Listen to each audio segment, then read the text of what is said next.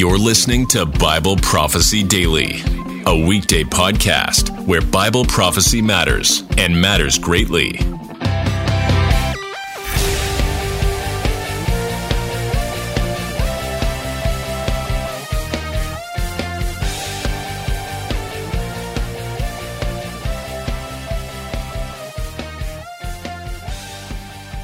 Many Christians want revival, but what is it? I'm Holly Pivec. Welcome to this episode. Today I'm talking about the new Apostolic Reformation, a popular and fast-growing movement that teaches that God is restoring end-time apostles and prophets to the church. You may have never heard of this movement by the name New Apostolic Reformation, or NAR, but it's very likely you have encountered it.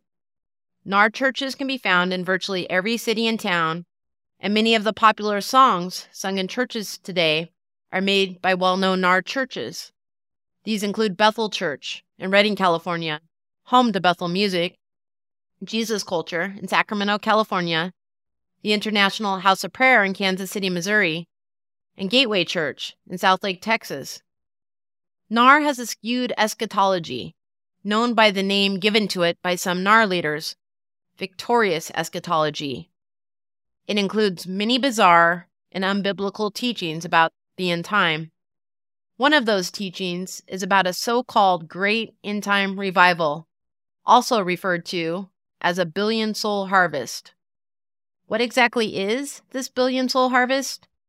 And how do NAR views of revival differ from the type of revival other Christians seek? These are the questions I will answer in this episode. First, what is the billion-soul harvest?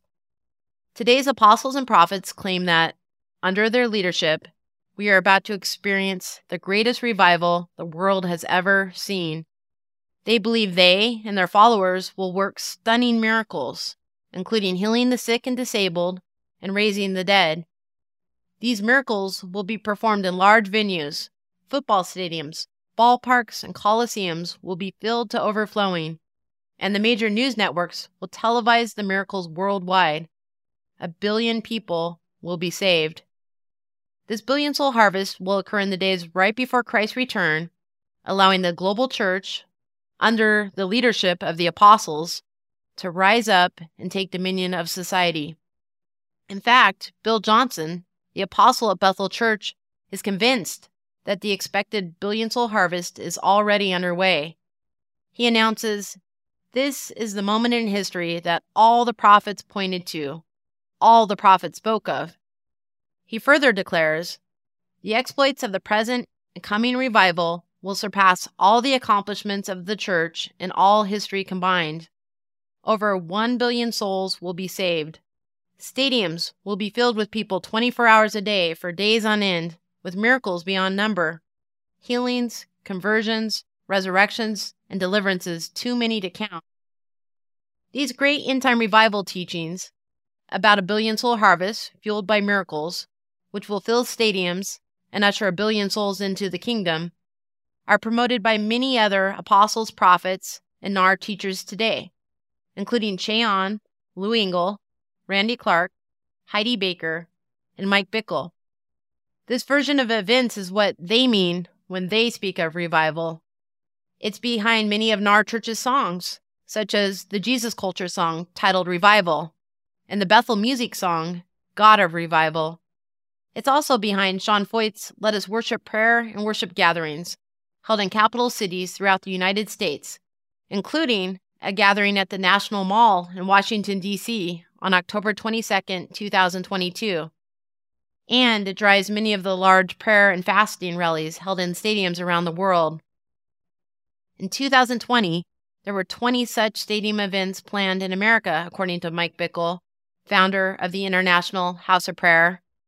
When the stadium events had to be canceled due to the outbreak of COVID-19, Bickle and other NAR leaders said they believed the virus was a plan of Satan to stop the events. Bickle, at that time, reported, "This year, there's 20 stadium events planned in America.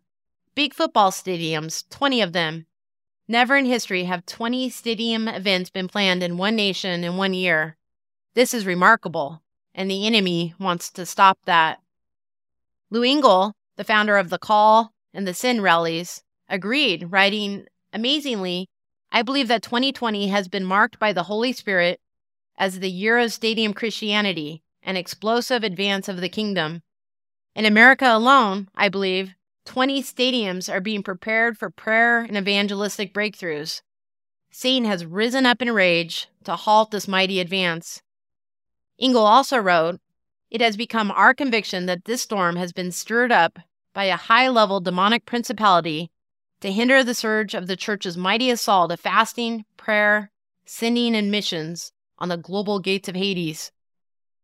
Clearly, NAR leaders believe Satan is intent on thwarting the billion-soul harvest. But God's angels are equally intent on sparking an outbreak of revival. Indeed, partnering with angels is the missing link for triggering the great end-time revival, according to NAR leaders like the prophet James Gall. Jennifer LeClaire, another prophet, agrees, saying, "God is releasing the angels to bring in the harvest." It is noteworthy that LeClaire sells online courses titled Working with Angels and Seeing into the Angelic Realm. But NAR revival is a very different paradigm for revival than the paradigms held by other Christians. Most other Christians associate revival with preachers proclaiming the gospel, altar calls, and countless conversions to Christianity and renewed commitments to Christ. They may think of America's historic revivals, led by Jonathan Edwards, George Whitefield, Charles Finney, Dwight L. Moody, and other powerful preachers. Or they might recall their own church's tent revival meetings and the Billy Graham Crusades. More recently, they might think of the Asbury Revival at Asbury University.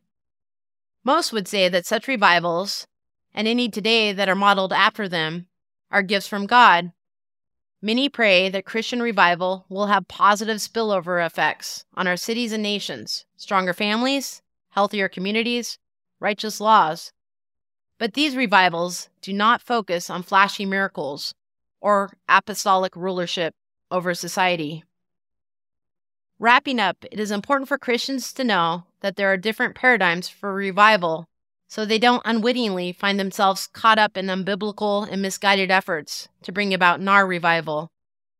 It is especially important for church leaders to know of these differences, so they don't inadvertently enlist their churches to partner with NAR revival efforts. It's common for NAR churches to invite other churches in their cities to join them in community-wide revival campaigns. Then they invite NAR apostles and prophets to speak at the revival events, where they lead participants in engaging in distinctive NAR practices, including making prayer declarations for revival, and engaging in spiritual warfare practices such as NAR-style prayer walks and prophetic acts. Many churches that are not NAR have agreed to partner with them without awareness of the NAR theology about a billion-soul harvest that undergirds those revival campaigns. It is also important for church leaders to be aware that NAR leaders who wish to mainstream their teachings about revival and influence the broader Christian community often do insinuate themselves into situations where they feel they have opportunity, and they often make friendly overtures to unsuspecting groups in order to foster goodwill and establish partnerships. For example, they may show up at a non-NAR revival event and seek to steer it in a NAR direction. My co-author, Doug Guyven, and I wrote an article showing how NAR leaders did this very thing during the recent Asbury revival. Pastors should be aware of this opportunistic impulse of NAR leaders and develop a fuller understanding of NAR teachings so they can protect their churches from NAR incursions. But where did NAR leaders' expectations of a billion-soul harvest come from in the first place? I will answer that question and explain why their NAR teachings about revival are harmful in my next episode. If you want to dig deeper on what I've talked about today, be sure to check out my co-authored book with Doug Guyven, Counterfeit Kingdom: The Dangers of New Revelation, New Prophets, and New Age Practices in the Church. It's available at Amazon or can be ordered anywhere else books are sold, and as an audiobook on Audible. Also, be sure to check out our article, NAR and the Asbury Revival: Why We Should Be Concerned, which can be found on my blog, hollypivec.com. That's HOLLYPIVEC. You can sign up there to receive my latest articles in your inbox. You can also follow me on Instagram and Twitter. Thanks for listening to Bible Prophecy Daily. We hope you learned something valuable today. Be sure to subscribe wherever you heard this podcast so you never miss an episode.